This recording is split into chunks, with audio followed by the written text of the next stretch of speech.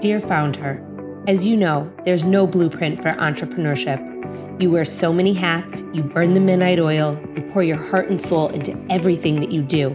But without a doubt, the journey is worth every single second that you put into it. I'm Lindsay Pinchuk, host of the Dear Founder podcast.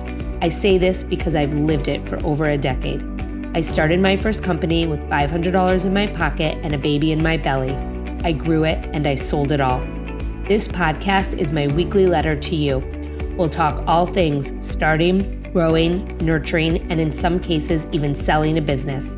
Together with some of my closest contacts, I'm here to help you find your own success, whatever that means to you. The ride as a founder is the ride of your life. So come on in and join me for another episode that will get you one step closer to reaching your own founder goals. Welcome back to another episode of Dear Founder. I really enjoyed today's conversation with Perteet Spencer so much. She is a founder in every sense of the word, and I identify wholeheartedly with her work ethic that she used to bring her business to life and continues to use every single day to move it forward. She's also a mom of two girls who are very close in age to my own daughters, and you can just feel how important her family and her kids are to her when she talks throughout this episode. I am really so excited for you to hear. Perteet is thrilled to be able to bring all of her passions into her role as co-founder of AO Foods, seeking to build a more inclusive food system that reflected her experience growing up in a Liberian family. Perteet launched AO with her husband Fred in the summer of 2020 with the vision of creating a platform brand that celebrated the ingredients, flavors, and culture of the Western Africa diaspora. Prior to launching AO, Perteet held brand sales and consulting leadership roles at Lego, General Mills, and Spins. When she's not actively working on AO, you can usually find Perteet spending time in the kitchen with her two girls or advancing of issues of food equity through her involvement in the Food Recovery Network, a nonprofit focused on eliminating food insecurity through food waste recovery. Perteet earned an MBA from the University of Minnesota's Carlson School of Management and a Bachelor of Science in Marketing from DePaul University. Perteet and the AO team believe that our grocery aisles should be a reflection of our communities. They founded AO as a part of their quest to build a more representative food system. A purchase of AO not only allows you to enjoy the rich flavors and ingredients of West Africa, but it also allows you to drive meaningful change through celebrating a more diverse agricultural supply chain because they believe that real food can do real good. A real example is their Moon Boy project, where they are actively cultivating 15 acres of farmland in Liberia in partnership with Girl Power Africa. The output of the crops will be used as seed capital for women impacted by the Ebola epidemic and Liberian civil war to launch businesses of their own. I cannot wait for you to meet today's guest, so please come on in and meet Perteet Spencer. All right, today on Dear Founder, we have a very special guest. We have Perteet Spencer, founder of AO Foods, and I've been dying to get her on this podcast because she has an amazing story, so I'm so glad that she's here and this finally worked out. So Perteet, welcome to Dear Founder. Oh, thank you so much for having me, Lindsay. I appreciate it, and I'm so excited to be here with you. Of course. So you have an amazing story, and that's where I want to start. I want to take it back to when and how you got started with your amazing company. So let's just jump right in and give us the scoop. Absolutely. So I feel like it's been fast and furious. So it's only been just under 2 years that we launched AO. So mid-pandemic, July of 2020. And I often say like the brand was inspired by really like an interesting intersection of things. The first really starting with family. So I grew up in this like incredible Liberian family.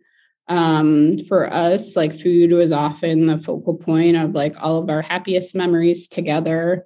And frankly, even when we weren't together, kind of food would follow us where we were. So food was always like incredibly central to my family, but happened to marry a big dreamer and entrepreneur who kind of started his first company when he was 24. And so I think he always saw something in me and us that really pushed I think pushed us to figure out how we take something that was very personal to us and kind of share it with more people beyond just like frequently having family and friends at our place for dinners.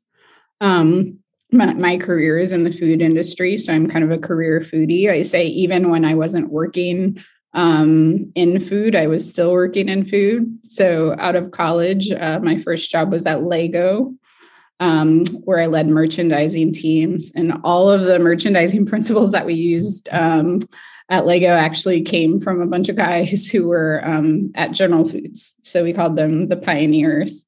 And so the more I work there, I'm like, well, why don't I just like go learn about the food industry? So went to General Mills out of business school, was there for about 10 years, working on a host of really great brands. My very first brand there was Cascadian Farm. My last brand was Betty Crocker. So I got a really kind of wide breadth of experience. But I think there it also really sparked my interest in making kind of a more meaningful impact on the health and wellness space. So out of Mills, I spent about 5 years at Spins, really working closely with founders. And I think that's where I started to get this bug that my husband had for a long time. So, more and more we were seeing these like incredible brands coming into the market, really inspired by these like heritage stories, and really sharing the gifts that they got from their families with more people. And through that, we started to see more and more that kind of West African flavors were not represented at all. As we thought about kind of what our best gift to the world could be, it was really just like a part of our family. And we wanted to create a place where our girls could walk up and down the aisles of grocery stores and see the food that we ate at home represented. So we decided to take the leap of our own. Launched a company together in July of 2020. We launched about 50 Whole Food stores with 3 frozen items, including kind of one of our family staples, which is called cassava leaf. And we've since expanded the line pretty dramatically. So now our frozen is triple in size. We launched 3 new frozen items this week. So we're at 9 frozen items. And then the vision has always been to build a platform brand that celebrates West African flavors and ingredients across the store. So we started action against that late last year with the launch of our pepper sauces and those scale this year, which is really, really exciting. So it's just been like such an incredible journey, one that's highly personal to us, but one we're so proud of, not only because of what it represents to our families, but because the world is kind of embracing it in such an exciting way, which has been really cool. If you like what you're hearing on the Dear Founder podcast, please make sure you take out your phone, scroll down. Yes, please do it now, and leave a 5-star rating or write a review so that others can benefit from all of the amazing conversations that we're having right here. Every time you leave a rating or write a review, it helps someone else discover Dear Founder and all of the incredible women that we feature here each and every week. Thank you so much for listening.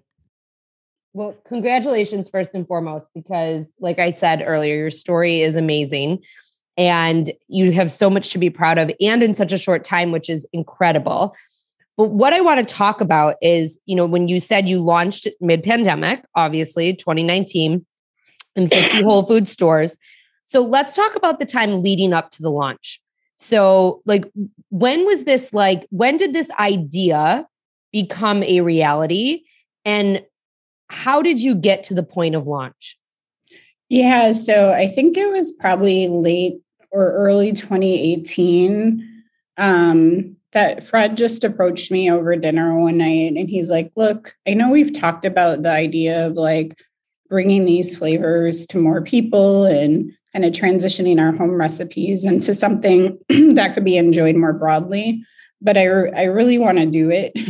And like, I would love for you to be a part of it, but like, if you won't be a part of it, and he's like, it will be much better if you're a part of it, but if you won't be a part of it, like, I want to try to figure it out anyways. He's spent many years in kind of real estate development. And so we were I said, okay, let's do it. So we would take kind of his like earnings from big real estate projects. We would kind of pour those back into the business. At the time we were living here in Chicago, so we would either fly up to Minneapolis and work with an R&D partner, or have my mom go into the kitchen and kind of shadow the R&D partner. The reason for that being, we found a like wonderful partner, but as we sent the recipes to them, they would sometimes just like not come back quite right. And I think through that process, we realized like how much love and care are material parts of kind of West African food. And so we'd send our families in the kitchen, kind of figure out these recipes. We were like flying samples back and forth. And this went on for probably a year. And at that point, it was like truly a passion project. So we'd work on it kind of nights and weekends. We knew we wanted to do something with it, but we didn't really have visibility to what that was. But it started to take more and more and more resources. And I think we had gotten a point, that was September of 2019. So this had been going on for a little over a year, where we had like our last chunk of savings. And we're like, okay, will either go to tuition or we're going to double down and like make this happen on the business. And so we said, okay, let's do it. So we knew that like the design elements in addition to great food were going to be important, because if you think about kind of West African flavors as a platform, it's relatively young. And so we knew that we had to get people invested in the total kind of idea of what to expect.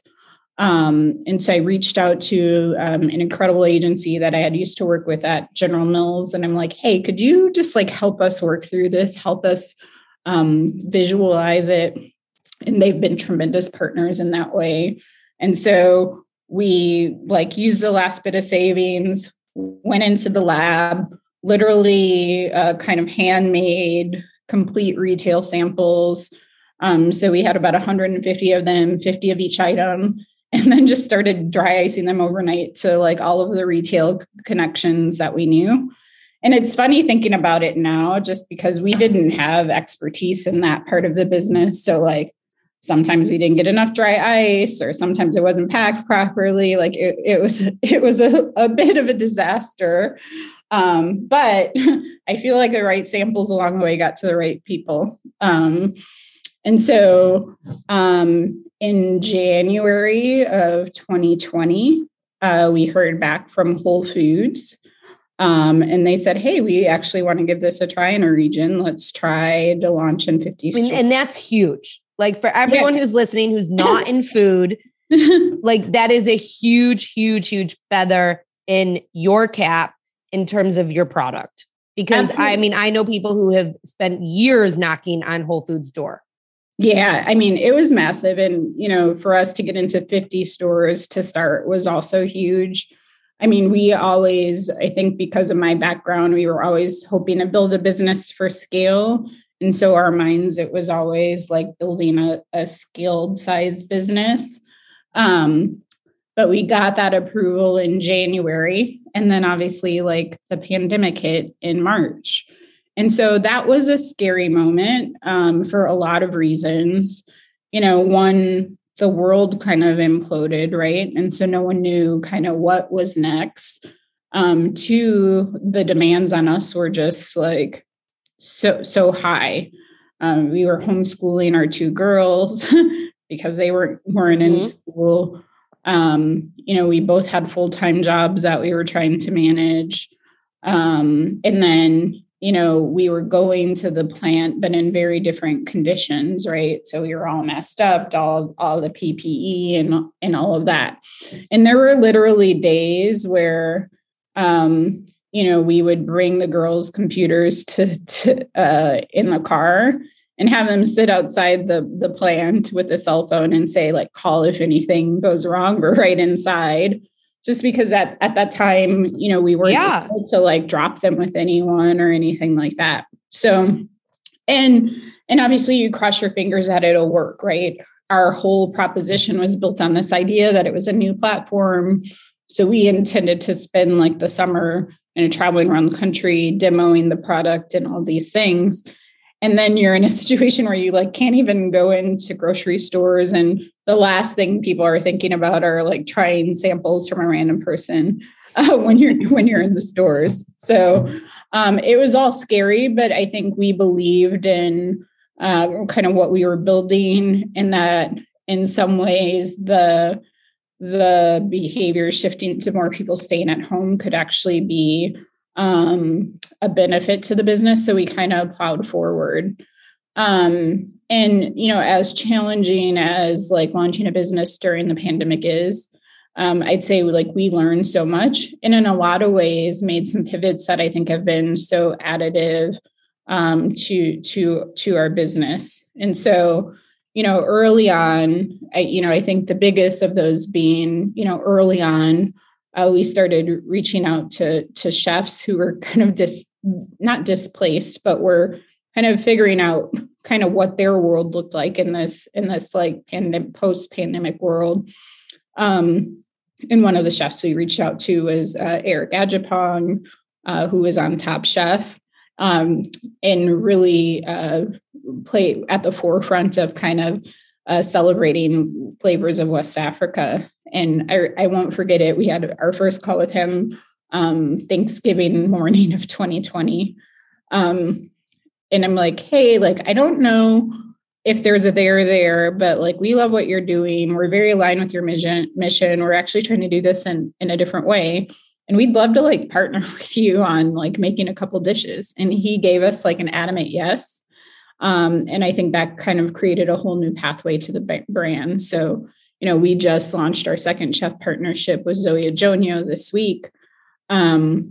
And I think that those partnerships, what they've unlocked, particularly during the pandemic, is a way to create some familiarity with the platform that is probably less familiar for a lot of folks. And so we're incredibly grateful for that. And wait, so when you launched in Whole Foods, when you rolled out at Whole Foods, you roll out in 50 stores. And then kind of what is the next step, and where are you now in terms of your retail space? Yeah, so we launched in 50 stores. We worked as creatively as we could to like replicate the experience of getting people to try the food even when they couldn't. And so, we leaned into some influencer partners. We did kind of reverse demos where we had people go in a store and purchase the product and then report on it on the back end. Which is obviously more expensive, but for us, experiencing the brand is such a big part of it. Well, because your brand isn't just like a frozen mac and cheese that everyone knows. It is right. It is a product that not everyone knows, and it's about trying and experiencing and becoming part of the culture that's behind the brand. Yeah, absolutely. And I think there are just like a lot of misconceptions around like what West African food is, right? And so a lot of people say like, oh, I don't like spicy food. It's like, well, we certainly do have some dishes that are spicy, but probably half of our portfolio is spicy, half isn't. We have some items that are vegan, right? Which people, I don't think would stereotypically associate with kind of the flavors of West Africa. And so for us, it's really important that people know that like, we're not talking about a monolith. It's like 17 different countries, all with their unique traditions, et cetera. So, we were experiencing the food was important to us as we scaled.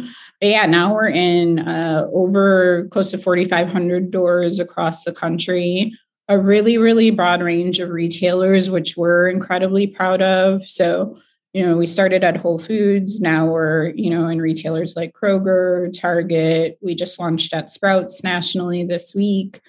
And to me, that speaks to kind of one pent up consumer demand for kind of just a more diverse set of offerings. But I think it also beautifully speaks to kind of the changing tides of retail.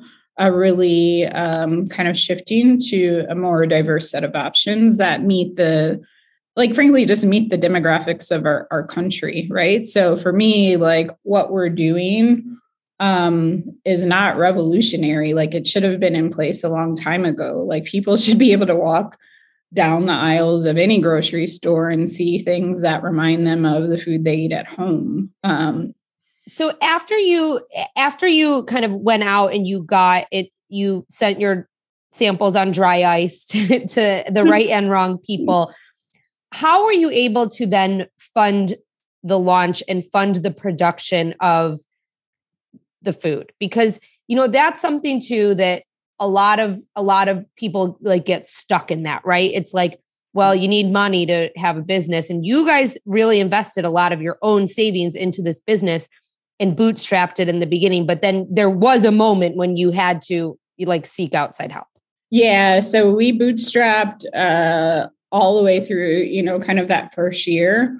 And then because we scaled so quickly, we just could not do it anymore. Like we had depleted kind of what we were able to personally fund. And so at that point, we started to kind of reach out to the market for outside capital, which was also an interesting proposition, right? Because you would talk to some people and they're like, well, if this is such a big idea, why haven't one of the big guys done it? Or, why doesn't something like this exist? But we were, excuse me, we were incredibly fortunate to find two really, really kind of thoughtful and forward-looking investor partners, both Chicago-based. So one, Castus, which is a part of Cleveland Avenue, led by Don Thompson, who's the former CEO of McDonald's. And then the second was Supply Chain Capital. So we were actually their first investment, which we're really proud of. I just want to say for those of you listening, Shane Harris was on Dear Founder earlier, and she talks about making this investment into IO Foods. So you can listen to the story on her end as well. Yeah, and we feel really grateful for both of those connections because we got in a room with both teams and they just immediately understood the vision, what we were trying to accomplish. And we're deeply invested in helping us see it reach the potential that we knew it could. And so, without that support, we wouldn't have been where we are today by any means. So, and then you also talked about going from, 50 stores to 4,500 stores and many retailers and in a very short period of time. And obviously not only were you bootstrapping in the beginning, it was just you and Fred. So what does your team look like now? And how do you get people in so fast to meet the demand that you're trying to keep up with? Yeah. So we're now at a team of 5, which is still pretty lean. But I think as a startup, you have to wear a lot of hats. And then 2, you have to be really thoughtful about kind of the cadence in which you're bringing in new folks. 1, it just takes a lot of time to appropriately integrate someone into the organization, particularly for us as a husband and wife team, because we had our own kind of unique dynamic going because we were married. So we wake up at, when we wake up at 5 or 6 in the morning, the conversation immediately shifts to where's that truck of beans and all that good stuff. But yeah, so we're a team of 5. We have a head of culinary. We have a head of independent sales. And then we have a kind of operations and logistics partner who provides kind of the key support to Fred, managing all the complexities of managing a frozen business. And then for us, we leaned heavily into kind of outside partners and really treat our partners as an extension of our team. And that's a strategy that has worked incredibly well for us, is leaning into experts who can hit the ground and create immediate value. And I think it's also allowed us to appropriately scope roles as we hire. I think sometimes especially with a startup, you think you know what you need, and then you actually hire for what you think you need, and it isn't quite that. And so I think it's allowed us to be really thoughtful about when we do make a hiring decision, making sure it's the right hire and the right kind of span of responsibility. Today's episode is brought to you by Hivecast, an amazing agency providing high-quality podcast production made simple and affordable. I hit the jackpot when I came across Hivecast. As I pieced together services from contractors all over the web initially to help me with my podcast, Hivecast was everything that I needed all in one place. For just $500 per month, they not only produce and edit 4 episodes, but they also create the marketing assets. Emma, my account manager, is amazing, making sure that I'm on task and that we can schedule episodes regularly and by my deadlines. Honestly, the time saved working with Hivecast is worth at least triple what I'm paying. Their sister company, Fireside, offers other marketing services for small businesses, including social media management, Facebook and Instagram ads, search engine marketing, and so much more. Again, all at a rate palatable by a small business owner. The best part, there's no contract. You can purchase their services as needed on a monthly basis. Use the code FOUNDHER and save 50% off your first month of services. Give them a try. The decision to outsource this part of my business has surely saved me a ton in the long run, and it was the best decision I've made for my business. When you say you lean into partners, can you give an example of that? Because I think this is such an important notion for people starting a business, or even people who are in it, who are like, I need help. And a lot of entrepreneurs think that they need to hire, W-2s, and that they need 6 figures to hire people at certain levels. And that really isn't always the case. And so I'd love for you to expand on this notion just a little bit in terms of what kind of partners outside you've leaned into for help. Yeah, absolutely. So, our first kind of outside partner was our sales team. And so, I play the primary sales role in the organization, but we could not have gone from 50 stores to 500 stores with just me kind of knocking on doors. And so they've been kind of a critical asset in kind of helping us scale as quickly as we have, in just fabulous extension of our team. And that was probably our first outside investment, one that was tough to make, especially in the early days where the revenue hasn't caught up with the investment in those teams. But I think one that's been really critical to our success. We also partner with kind of outside social media and marketing support, PR support, really because we get, the expertise of folks who have been in the industry for a long time, but can kind of quickly get up to speed on our brand. And, having come from like a strong marketing background, like we want to make sure that like whoever we bring into that role at some point is like really energized by the work, and has like sufficient amount to do and contribute. So that's another place that we've leaned in. And then, logistics is probably the third big area. Frozen is incredibly logistics heavy space. Everything has to leave the plant, and temperature controlled trucks arrive in temperature controlled trucks.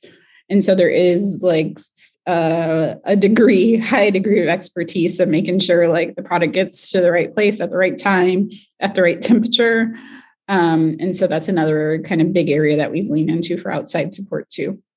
Have you and Fred both left your full-time jobs? Yeah, we have. But I mean, it took a while for me. Like the first 9 months, I was kind of doing double duty, which was really tough. But, we have 2 young girls, we were very successful in our corporate lives. And so we wanted to make sure that the business was like on the right trajectory before taking that leap. Like early on in Fred's early entrepreneur days, like I would always joke that I was benefits, like that was my job. And it's scary to leave the security of a full-time job. But, what I found is it reached a point where I felt like I was shortchanging the potential of the business, and frankly started to get a little resentful to my full-time job on like the demands it was creating and the time it was taking away from kind of successfully growing IO.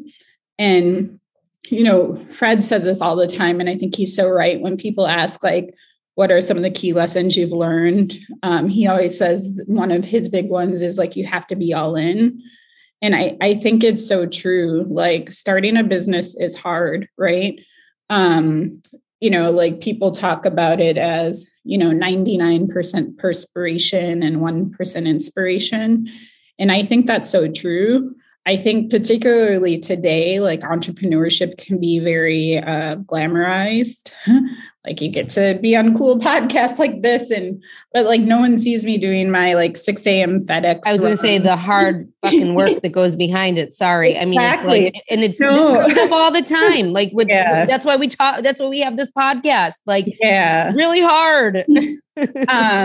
So, I felt like I belabored that decision as long as I could, but it got to a point where I felt like IO could not reach its full potential without me being all in on its success. And so, I've been out of my corporate job just over a year now, and it was absolutely the right decision and right time to do that. You talk about your girls, and I want to talk about them for a second because your girls are a big part of your why, and they're a really big part of your story, obviously. And they're quite frankly, a big part of you. They're your legacy. Yeah. What do your girls think of this? And like, how are they involved? Are they like, what, like how, I always like to get that perspective because you have kids who are old enough to be aware of what's going on. Yeah, they're incredibly aware. I think they're incredibly proud of what we do. They're so resilient, which I've appreciated. So I think, launching a business during a pandemic, everyone at home, their world was kind of completely disrupted. They've been so resilient, and I think they're a huge part of our why. I'll never forget, it was April of 2020. We had been doing this thing I was talking about earlier about like them sitting in the car of the plant, and you just feel like a terrible parent, but it's like, that's what we had to do to make things work for our family at the time. And I think it was at a moment where they could just like feel the stress in us as much as we try not to bring that home. And they set up, they told us to go in a different room. They're 8 and 11, like decent cooks because they cook a lot with both Fred and I. But they told us to go in another room and just like put our feet up and relax. And then they like made us dinner, like complete with meals and all this stuff. And they did like table settings, place settings, everything. And it was just a moment where you realize like, they are very invested in making sure we're our whole selves and can bring that to work every day. You're doing something right. Oh, we try, right? You are. I'll also say, I know it's hard. I'll also say the first time we went into a retail store, because remember we launched in Texas. And so we actually never saw our food on shelf the first 6 months because we couldn't travel. So when we launched in Mariano's here locally in Chicago, I remember taking the girls to the stores so they could see it. And they had so much pride. And my 8-year-old, who often says she's the CEO of the company, was like, hey, am I part of this? And it's like, of course you are part of this. Like you all made as many sacrifices as we've had to make to get here. You're often our number 1 or number 2 and 3 taste testers, like you do all of those things. And so we can tell that, this journey has been incredibly inspirational for them. My 11-year-old has aspirations of, she said she wants to be a pastry chef in Paris, where she brings her Liberian heritage to the Parisian pastry market. And so it's incredibly heartwarming to see not only are they seeing the impact of our hard work, but also inspired to bring their whole selves to whatever they do next. You are doing an amazing job.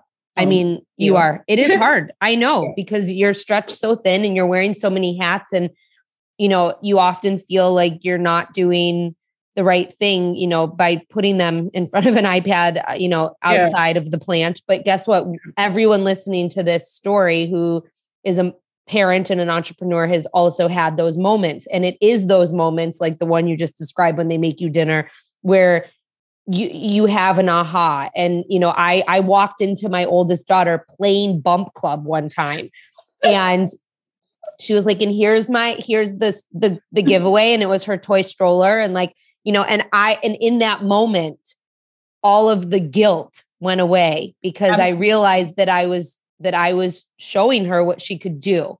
Absolutely. With her life. And you are doing the same thing. And it's awesome. Well, thank you. I'll say our full circle moment was just a couple of months ago. My 11-year-old came home from school and said, Mommy, like, guess what my friend brought for lunch in her thermos? And she had packed up IO for lunch. And for me, it was, I didn't get to bring my food to school a lot as a kid because people would say like, what is that smell? Or what is that you're eating? So it was this tremendous source of pride to see that like we've gone full circle and in the food that was so special to us has now become a badge. It was incredibly amazing to see. So I want to ask you my last question, and that is for anyone who's starting a business or who wants to start a business, or even someone who might even be like a year or two into a business. What are 3 actionable steps that you would tell them that they should take, or things that they should be doing to put them on the path to success? The first one would definitely be like move forward, like keep going. I think a lot of times you can listen to the no's in your head or the no's coming from other places. And I think, even on my hardest days, I think you just have to focus on the positive and like put one foot in front of another. Like I actually started the practice this year of doing a gratitude journal. And it's been incredibly helpful for me when there's a gazillion things that are coming at you, especially in this like crazy world that we're in today, to kind of ground myself in gratitude and be thankful for the things moving that are working well, and let that be the fuel that drives you forward to kind of put one foot in front of another. So that would be the first thing. I think the second thing is really centered around kind of creating the community around you that will be accelerators to your vision. And sometimes that's just like, either incredibly supportive partner, which I clearly have in my co-founder.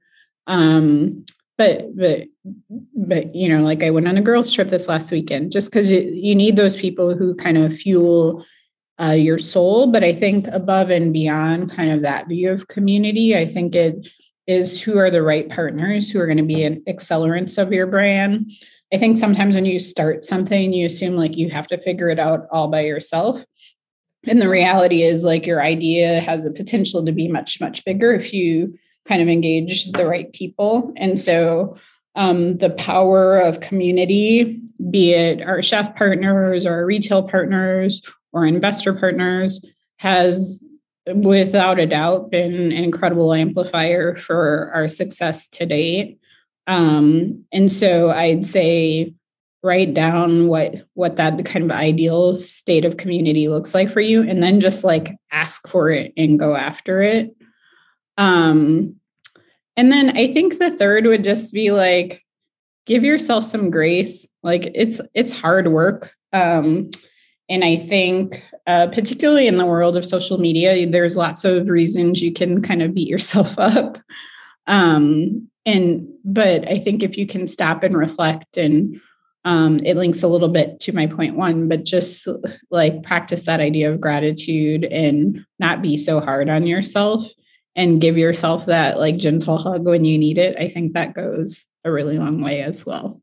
Purteet Spencer, founder of IO Foods, thank you so much for not only sharing your story, but really getting into your why today and showing your true self, because I felt your emotion when you were talking about your family and your kids. And it is so, so, so important to remember what is important in life. And I think that if anything, anyone listening today will walk away remembering that. So thank you so much for being here and for all your knowledge and wisdom, and congratulations. I cannot wait to see where this goes. Oh, thank you so much, Lindsay. I appreciate it. So great to connect with you. I told you that Prateet is absolutely amazing, and I hope that you enjoyed listening to her share her story as much as I enjoyed interviewing her and talking to her to get her story. Please take out your pen and paper. You know what time it is. Prateet had so many amazing takeaways that we all can learn from, and you are going to want to write them down. So here we go. Number 1, as a startup, you have to wear a lot of hats and be thoughtful to the cadence that you bring people into the organization. Number 2, lean into outside partners, lean into experts who can create immediate value to your organization. Number 3, as a startup, you think that you know what you need, but you hire, and it's not always quite that. Number 4, it's scary to leave the security of a full-time job, but it reaches a point when you feel you're shortchanging the potential of the business. Number 5, you have to be all in. Starting a business is hard. It's 99% perspiration and 1% inspiration. Entrepreneurship can be glamorized, but no one sees the hard work or the behind the scenes. Number 6, no matter what, when you're starting a business, keep going forward, put one foot in front of the other. Number 7, create the community around you that will be accelerators to your vision. You need the people who will fuel your soul, who will be the right partners and accelerants of your brand.